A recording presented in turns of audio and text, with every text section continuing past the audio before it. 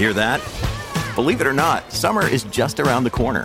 Luckily, Armor All, America's most trusted auto appearance brand, has what your car needs to get that perfect summer shine. Plus, now through May 31st, we'll give you $5 for every $20 you spend on Armor All products. That means car wash pods, protectant, tire shine, you name it. Find out how to get your $5 rebate at armorall.com. Armor All, less work, more clean. Terms apply. Hey, I'm Janet French, and this is the Press Gallery. Before we get to today's show, just a reminder to subscribe to us on Apple Podcasts, Stitcher, or Spotify, or wherever you listen. Leave us a rating and a review, and it would really help us out. Enjoy this week's episode.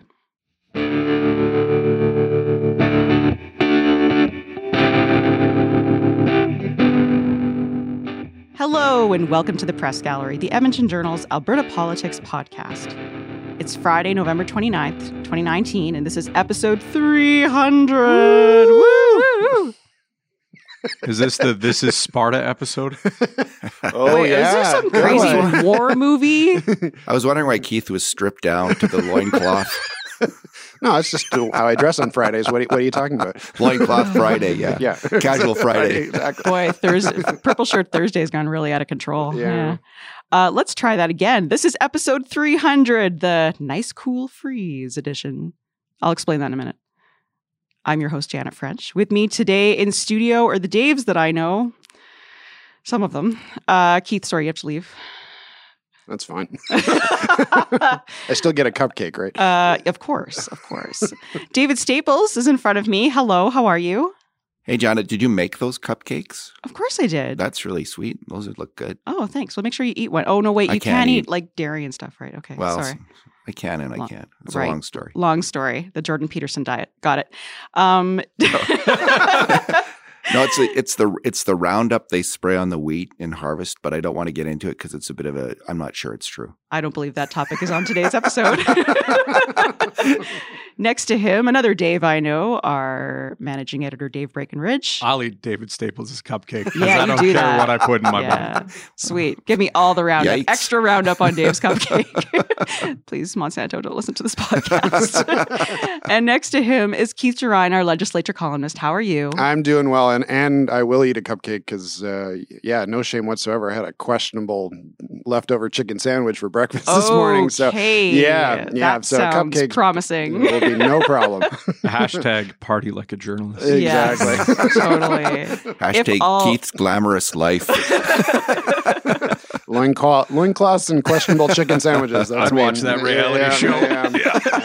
All right. Oh, the visuals. I am so sorry, listeners. Anyway, as the temperature plummets, the UCP government continues to take some heat over the fallout of the firing of their election commissioner, Lorne Gibson. Maybe a little bit less cool this week were a couple of political moves by the NDP that invited a little bit of head scratching and worse. But first, Frozen is not just for kids in movie theaters. The government is putting a freeze on new photo radar equipment and locations in Alberta. So there was, you may recall, under the previous NDP government, there was a lengthy photo radar study that was commissioned. And man, we were asking about that thing every week and every month. Have you guys done the photo radar study yet? How about now? How about now? How about now? Finally, they came out and said, we're not entirely sure that photo radar is improving safety or saving lives. So then the question, once we had a new government, was, well, what are they going to do with this 170-page report and this very contentious issue? So earlier this week, Transportation Minister Rick McIver said, even though we have this big report, we feel like the data from different municipalities isn't comparable enough to tell whether or not this is just a cash cow or whether it's saving lives. And so what they want all the municipalities to do, there's 27 that do use photo radar, is to collect data. They're going to talk about what data they're going to collect, and then they're all going to be asked to collect it in the same way so that they can get a apples to apples provincial picture over whether photo radar does improve safety. And he's also asking, of course, for those municipalities' input. Now, this is in contrast with what the NDP was saying when they were on their way out of government, which is that they plan to put the cash cow down humanely. And they were going to give cities 1 year to prove that this, in fact, was a safety measure and not a money-raising measure. And the deadline to try and provide that proof was going to be in March. So now I guess that deadline is does not exist anymore? It's a little unclear. Anyway, I believe that David Staples has some thoughts about photo radar. What were you hoping to hear from the government on Tuesday? A little bit sterner rhetoric. I mean, I followed this debate long enough now. I wrote my first column on it 6 years ago. That's when they changed the threshold, when they started to give people photo radar tickets for lower level speeding.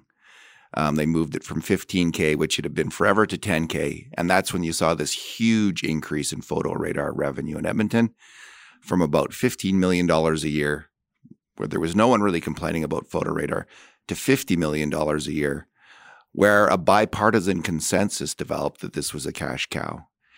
It's always interesting in Alberta politics when both sides of the aisle are saying the same thing because it's so rare.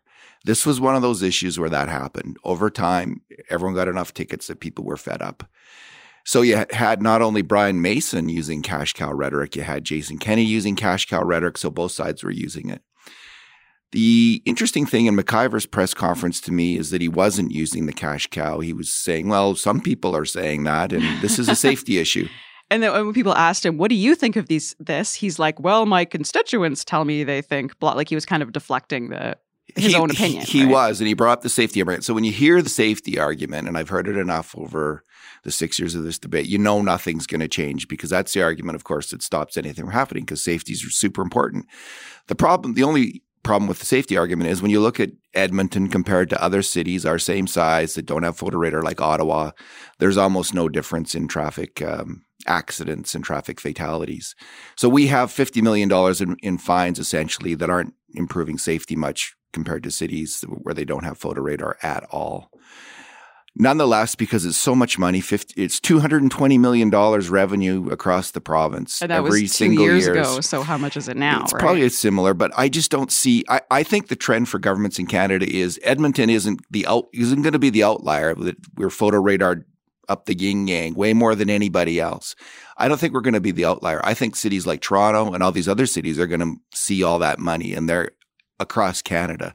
They're going to move as aggressively as they can towards more photo radar. So we're going to actually become more of the norm. And I don't think anything's going to change here in Alberta. I was wondering about that, because I remember in the budget there was talk that the province may take a larger cut of fine revenues. I would assume that would include photo radar. I was getting to that, but go on. So I'm wondering if they've dialed down their rhetoric a bit because they're looking at photo radar as an opportunity to bring in more revenue to provincial coffers. I also wonder whether getting rid of this March 2020 deadline that Brian Mason had and pushing things down the road allows them later in their mandate to get a political win out of it. Because we know with the NDP, that report was done a few months before it was released, and they released it as close to the election as I think they possibly could after being nagged by the media for months about it. Over and over. And because photo radar is an easy win. If you come out strong against photo radar, you'll get a lot of people who say, yeah, I'm with you on that they don't like it. They feel it's a cash cow. They feel, as David says, there's not a great deal of evidence that Edmonton is any safer a city than jurisdictions where they don't have it. And if you can't prove that it makes our roads safer, all it becomes is a revenue generation tool. And is that I get the argument that says, well, if you don't want a photo radar ticket, don't speed. I understand that, right? We set rules and we say people shouldn't speed. But if the goal, as many people say, is safety, there are other ways to get people to slow down. Man traffic enforcement with stiffer fines and demerits, and even those flashing solar-powered signs that tells you how fast you're going and what the speed limit is, those will get you to slow down as well, and just as well as photo radar. So the idea that, the safety argument flies out the window, and the question is, do we want a revenue generation tool to penalize people who are speeding? Yes or no? And the people who are in favor of photo radar need to come out and say that. It has been kind of interesting over the past year to see the NDP and the Conservatives trying to kind of outdo each other in terms of rhetoric. I'm tougher on photo radar. No, I'm tougher on photo radar. When Brian Mason came out with his report back in the spring, that was seemed quite tough and seemed like it was going after municipalities quite hard and imposing a pretty hard standard on them. We went to Jason Kenney that same day or the day after, and he says, "Oh, I'm going to get even tougher. I'm going to be even bigger on this." And then you're right, David Staples, to see Brian. There's two Daves in here. I have to be specific. To see the new transportation minister, Rick McIver's press conference, he really dialed it back. That was not what I was expecting from that press conference at all. And I think Dave Breckenridge is right that there is I think the fundamental principle here that we do need to use this tool for safety, not to penalize people, not to as a revenue collection, although I see the temptation of it. I do wonder about one thing, though, and that is that this provincial budget is cutting municipalities pretty hard. We've already heard in Calgary, for example, that they are going to have to reduce police officers. That may happen in Edmonton. Does that mean fewer police on the streets enforcing traffic? And in that case, does photo radar become a potentially more useful tool if it's used in the right place? But we have to find out where those most effective places are, if there are any. And so I don't actually hate what the government is doing here. I think a better study, because the last study that the NDP did, I didn't think was adequate. So if we can actually get a better study here, get better data, and determine once and for all whether this is actually having any effect on traffic safety or not, that I think is actually a good thing. And the traffic safety data it was Myers Norris Penny that did that previous study under the NDP government. It just came up with correlations. So, I mean, correlation is not causation, right? They're saying, well, the locations of photo radar were associated with a 1 point something decline in fatalities. But if there's only 27 municipalities and there's only X number of photo radar sites, is that a large enough sample size to be statistically significant? Sorry, I'm nerding out on this. Moving on. So, well, I think they just compared it to, I think the focus of their study was to compare cities that had it with those that don't.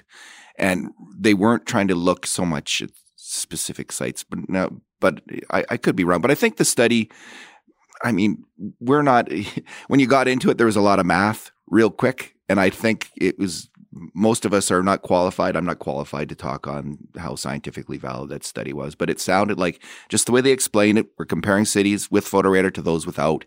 That seemed like a reasonable way to go about it to me. Mm-hmm. So as Dave Breckenridge mentioned, there also is a bill before the legislature right now that makes many changes to municipalities and municipal funding.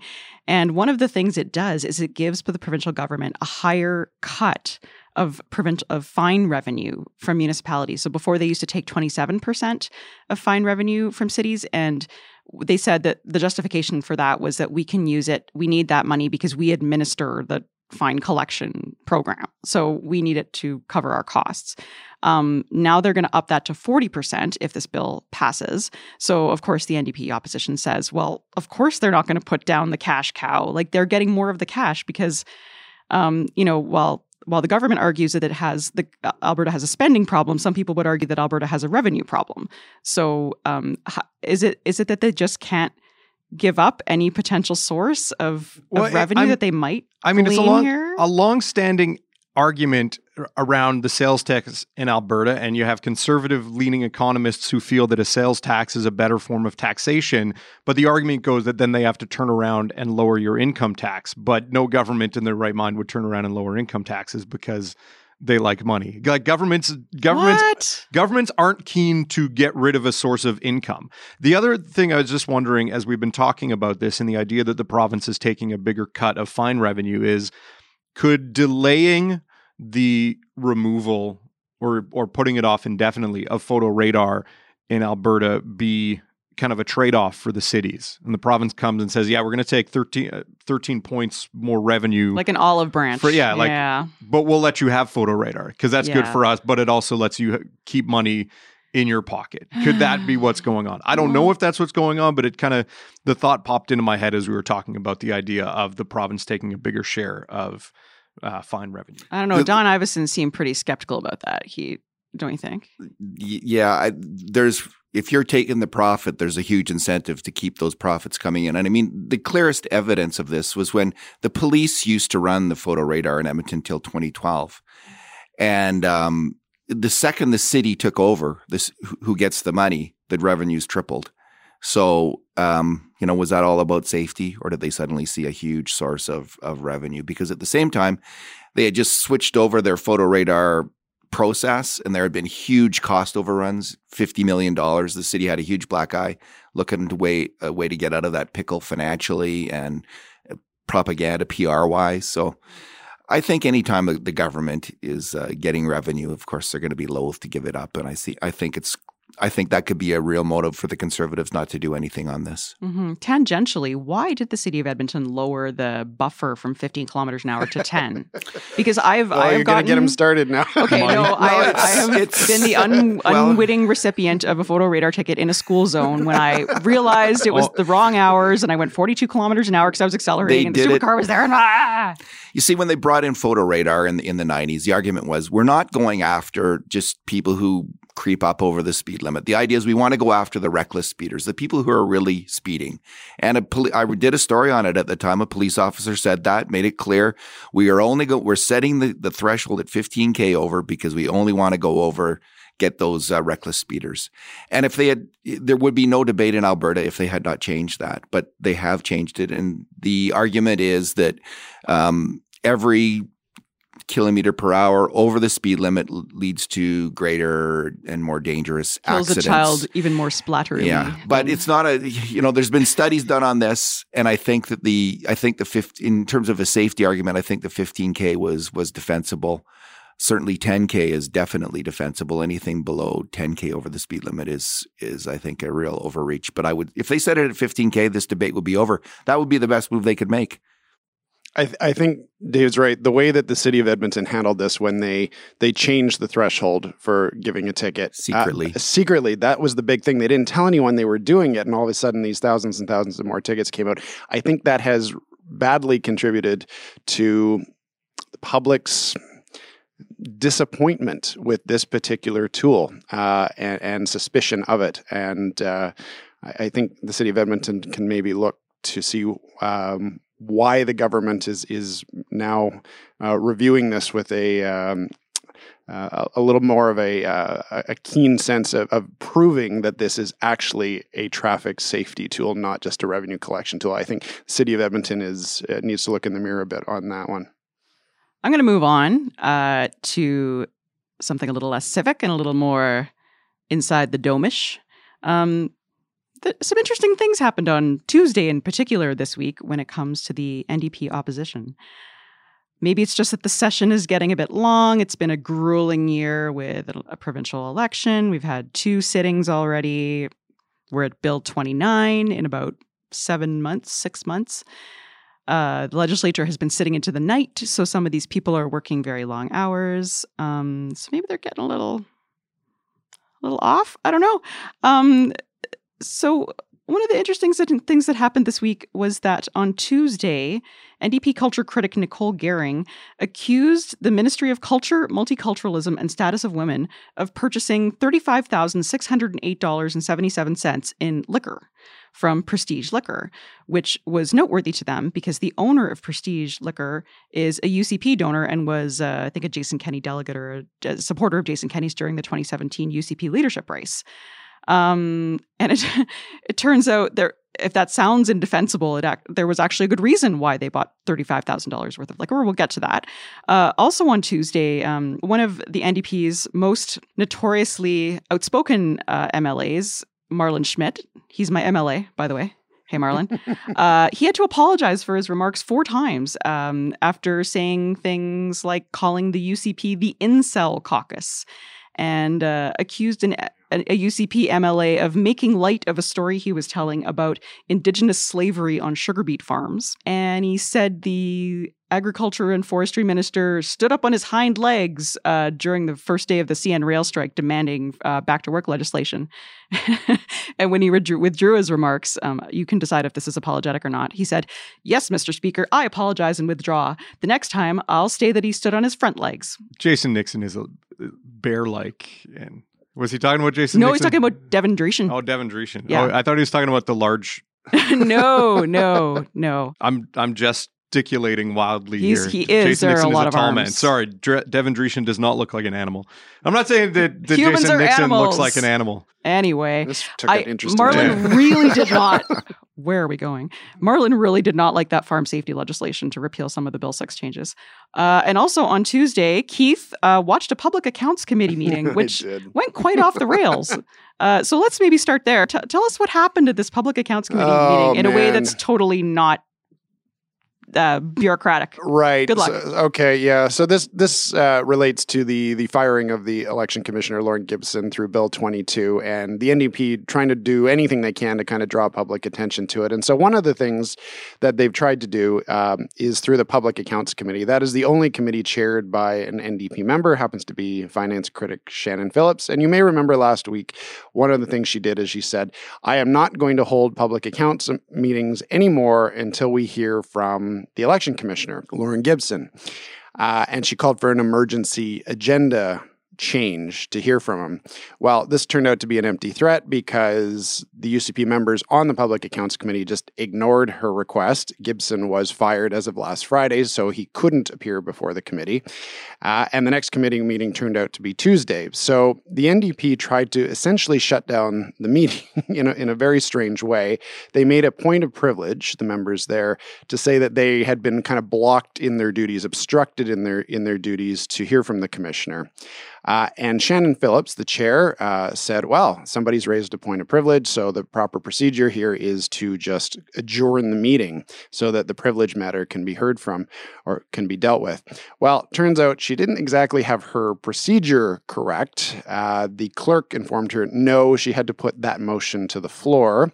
And the UCP, which holds a majority on that committee, said, no, we're not going to deal with the privilege motion. Now we're going to continue the meeting. So the NDP's strategy after that was to kind of waste time by making amendments and talking to the motion. And they wound up wasting about 2/3 of the meeting with repetitive motions and amendments. And the poor health officials from AHS and the health ministry who were sitting there and had taken time out of their schedule basically got no time to be interviewed or to talk about things going on in the health ministry. So whether the NDP actually made their point or not, I was a little skeptical. I think they came across as a bit more bumbling than they intended at this point. Is this like, I don't know if it's a filibuster per se. It's maybe a little bit obstructive. Like how often do you see a filibuster-like thing happen at a legislative committee? Yeah, it doesn't happen often. This was a new one for me. And honestly, the Public Accounts Committee is more for the opposition. That's their attempt or their chance to kind of attack and make points and ask questions of government ministries. And instead, they kind of ate into their own time. I just didn't quite understand what they were doing there. Interesting. So the liquor, it turns out, back to the liquor. So Nicole Gehring brought up this point about the $35,000 worth of liquor in question period. And the look on Minister Leela Aheer's face was just like, huh? What do you normally, like, ministers are prepped for issues that they might expect. This one, she just was like, I don't know what in hell you're talking about. And it turned out to be a purchase contract for a restaurant at the Royal Alberta Museum where they sell the liquor to patrons, like for resale, maybe for a profit even. And it turns out that the ministry had even used Prestige Liquor as a supplier during the last few months of the NDP government. Awkward. This is one of those things. It was bound to happen at some point. The NDP, people have talked about, and to be in a way that's trying to be critical of the government, of them trying to do too much to make everyone's head spin. But the opposition is as guilty of that as the government, as they've tried to churn out a new controversy every day and pile on. And sometimes you can't keep straight who's talking about what some days. And so it was bound to happen that they were going to hit a bad week or hit a dud. And the liquor one was the worst because, as soon as you turn around and say, yeah, the museum was using this supplier last November when the NDP was in power, it's just egg all over their face. And then even on top of that, there were NDP supporters on social media this week who were saying, why does the museum need to spend that much on booze? It's just all school trips and stuff. It's like, well, no, facilities like that hold events. Like the Art Gallery of Alberta constantly has people coming through there for yoga and cocktails and little soirees. Tell me more about weddings. yoga and cocktails. I don't know if they're one and the same, but yeah, like the cultural facilities like that host groups and host events all the time. And it was just hilarious to watch all these people who had dug in that this was another element of UCP corruption try to dig themselves out of their hole, but wound up digging themselves even further. It was kind of hilarious to watch. It was also damaging, not just hilarious, because the NDP had been putting a lot of pressure and generating a lot of public attention on Bill 22. Not that any of their moves were effective at stopping the government, but I think they had raised considerable awareness.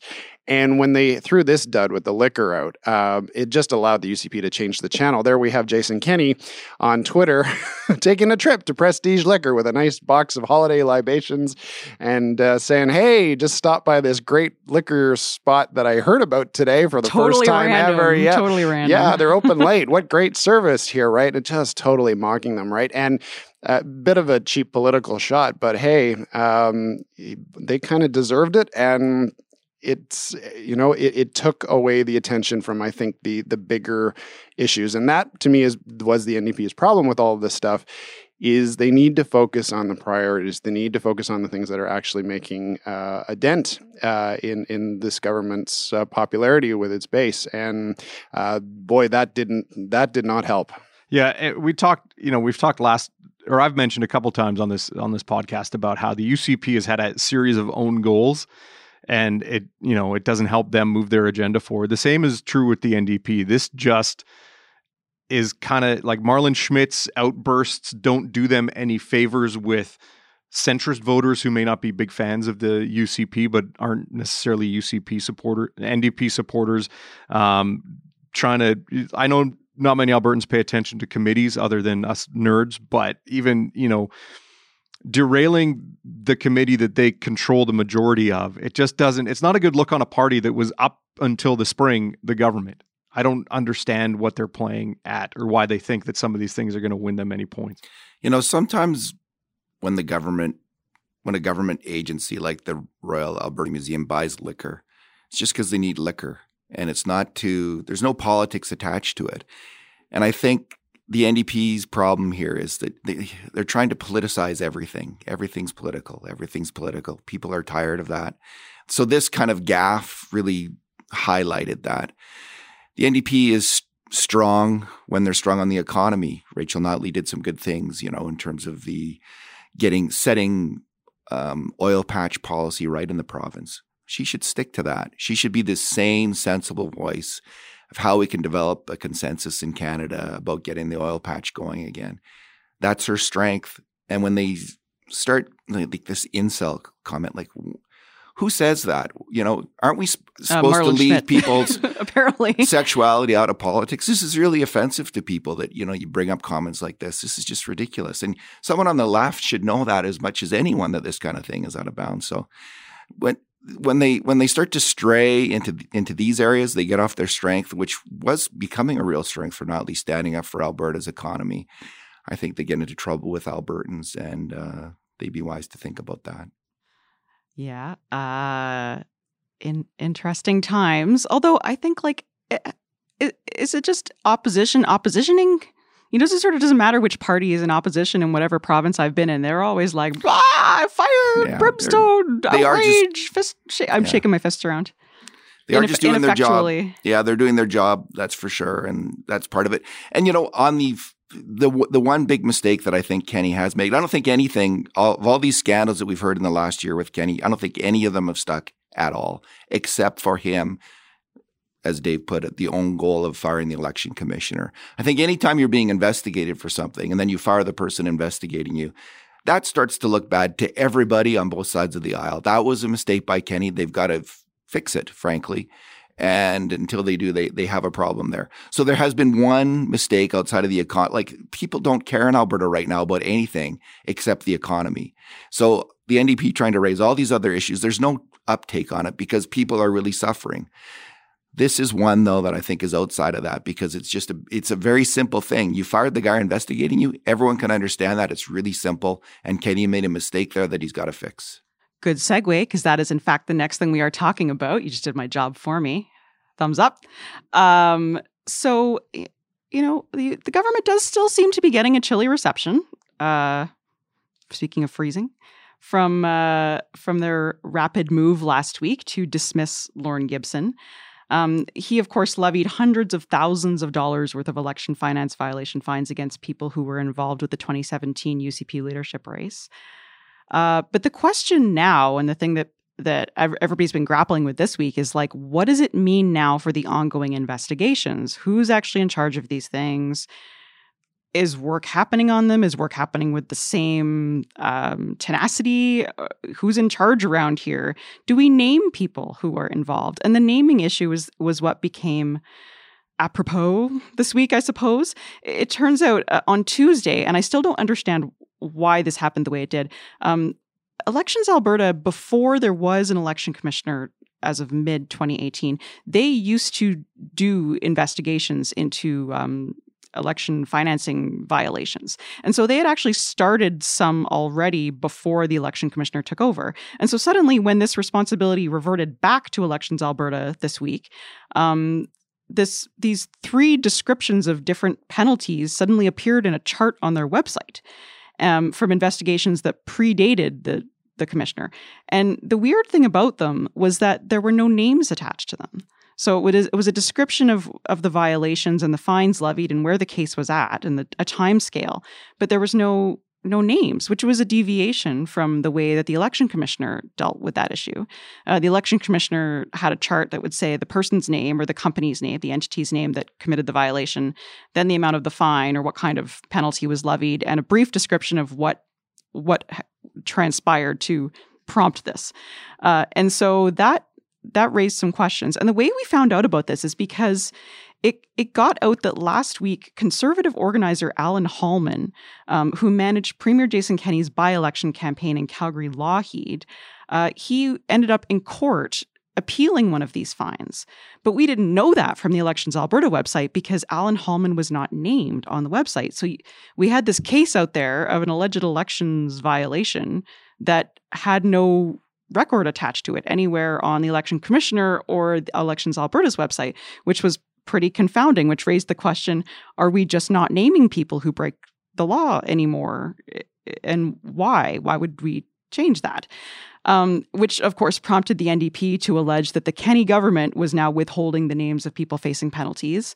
That might have been a bit of a stretch because this is a decision that lies with Elections Alberta, which is an independent office of the legislature. And it turned out that was not quite right. What happened was because these investigations were already ongoing, Elections Alberta was using this old policy to decide. So there was much fretting, much ado about cover-ups and secrecy, and conspiracy and all that good stuff that we see online. And so yesterday, Elections Alberta came out and said, okay, we've reviewed this very, very quickly, and we've decided we will, in fact, publish the names of the people who have committed election law violations and the details and any details that the election commissioner would have made public, we will also make public. And then they reissued this chart with the names installed, including Alan Hallman. How well did Elections Alberta handle this situation? Well, I mean, they came to the right decision in the end. This is just an example. I know people, again, trying to raise the stench of conspiracy and cover up and all that sort of stuff. This is just further proof how opaque government can be and how their interpretations of FOIP law, freedom of information law, is not always in line with what the public may want in terms of transparency. And this is, we saw this under Edmonton Police Service, under the previous Chief Rod Connect, who it wasn't his decision, but the information that the police force said they were getting from their in-house counsel saying that, to release names of homicide victims would violate privacy laws in some cases unless there was an investigative reason to release the name. But under the new chief, he's turned around and said, no, we want to be more transparent. But so that's what this Elections Alberta thing reminds me of, is that bureaucratic lawyers who have a very strict reading of freedom of information laws saying, don't do that. Erring too much on the side of caution. And I think that when Lorne Gibson was appointed election commissioner, he had a different view of that. It was a different time. Yeah.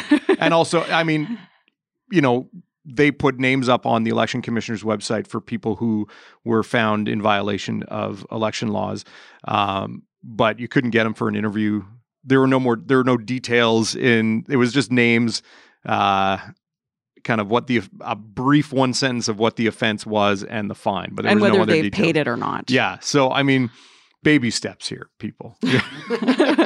And actually, Elections Alberta, I think, has said they're even considering whether they should go further than the election commissioner. Were you about to say that, Keith? Yeah, no, and I would encourage them to do that. I think one of the frustrations that we saw under Lorne Gibson is that while he did produce more information, it still wasn't a whole lot to put the pieces together. What we have learned about the UCP leadership mess has largely come from Lorne Gibson, but we still don't have a lot of the connecting pieces to understand what actually went on there, and that's because the election commissioner has taken the legislation to mean that he is subject to very strict non-disclosure rules. And I think the NDP is probably kicking themselves at this point that they didn't change the legislation when they had a chance to allow him to more openly discuss his cases or post more information. I don't think the UCP is going to have much interest in changing the legislation now, but perhaps the chief electoral officer will take a hard look at that and see if there is perhaps more that the public can know about a particular case, because there does seem to be an interest in that.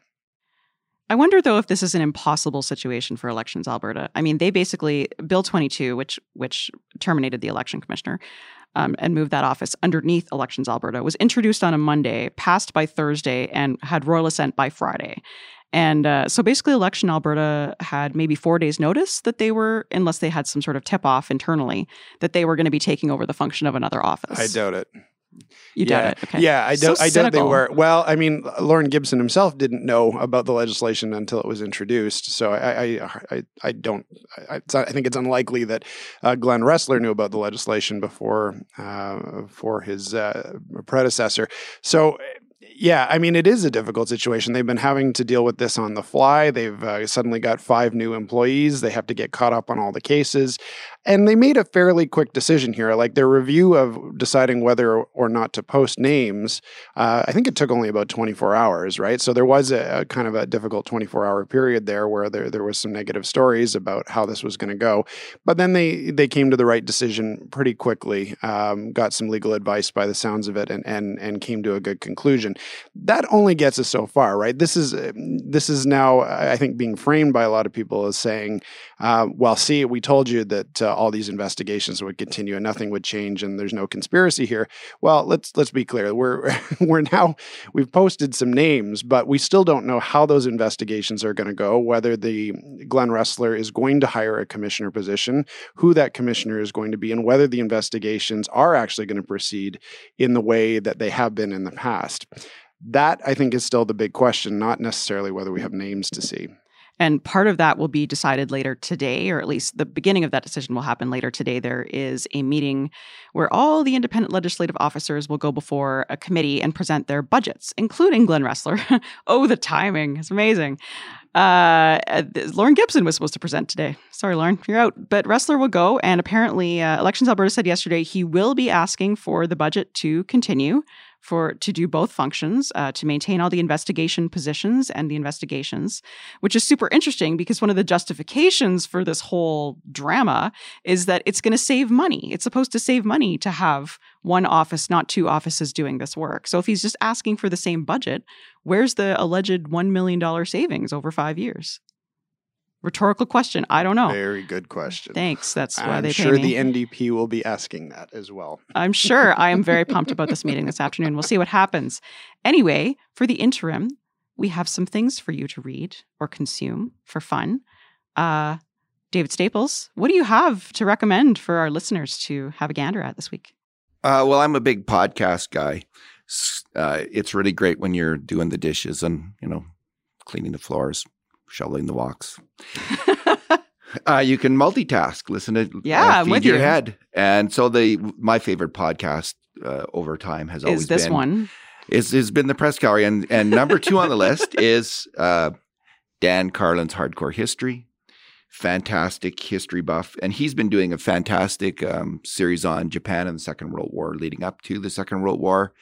How the absolutely fanatical ideology that animated Japan in that war took over that country.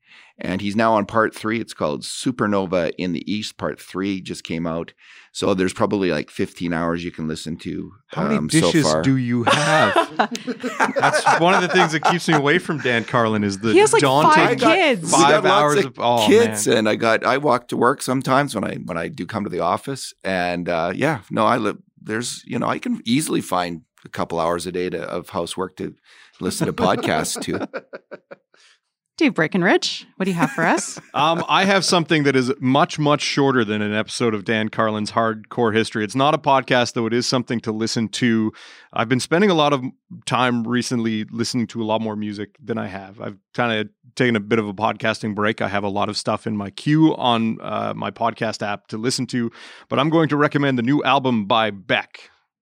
It's called Hyperspace. 25 years into his career, he's teamed up with producer Pharrell Williams for the first time.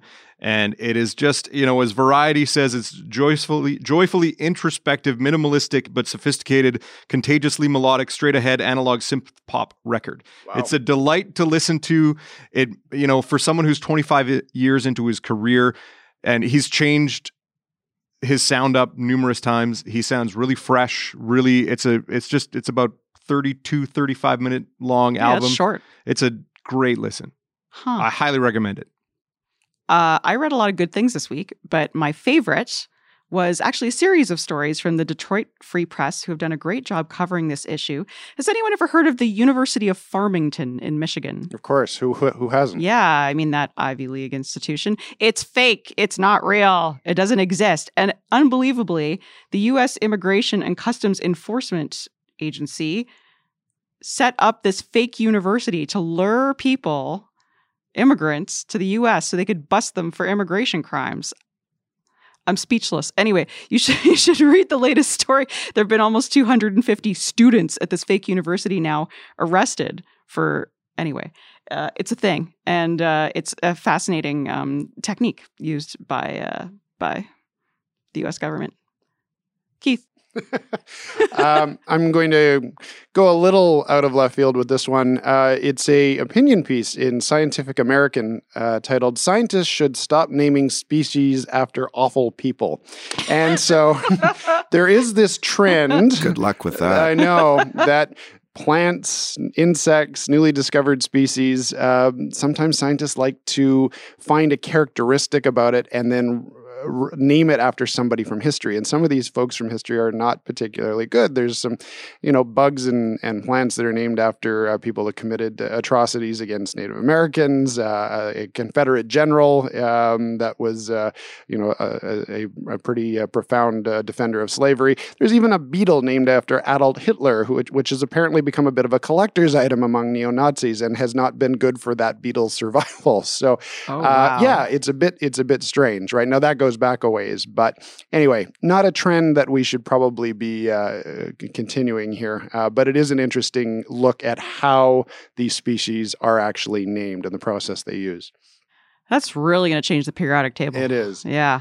They're doing it to be funny. The scientists, they think it's a joke. Is that it may be funny, but I think they actually look at a characteristic of that bug or plant and say, oh, that's like this historical figure in one respect. And so but kind of ignoring the moral implications of it. It's not enough to just publish your stuff in a peer-reviewed journal anymore. You got to go for maximum exposure by making a controversial link. I don't know. That is definitely part of it. Is it? Yes. Okay, interesting.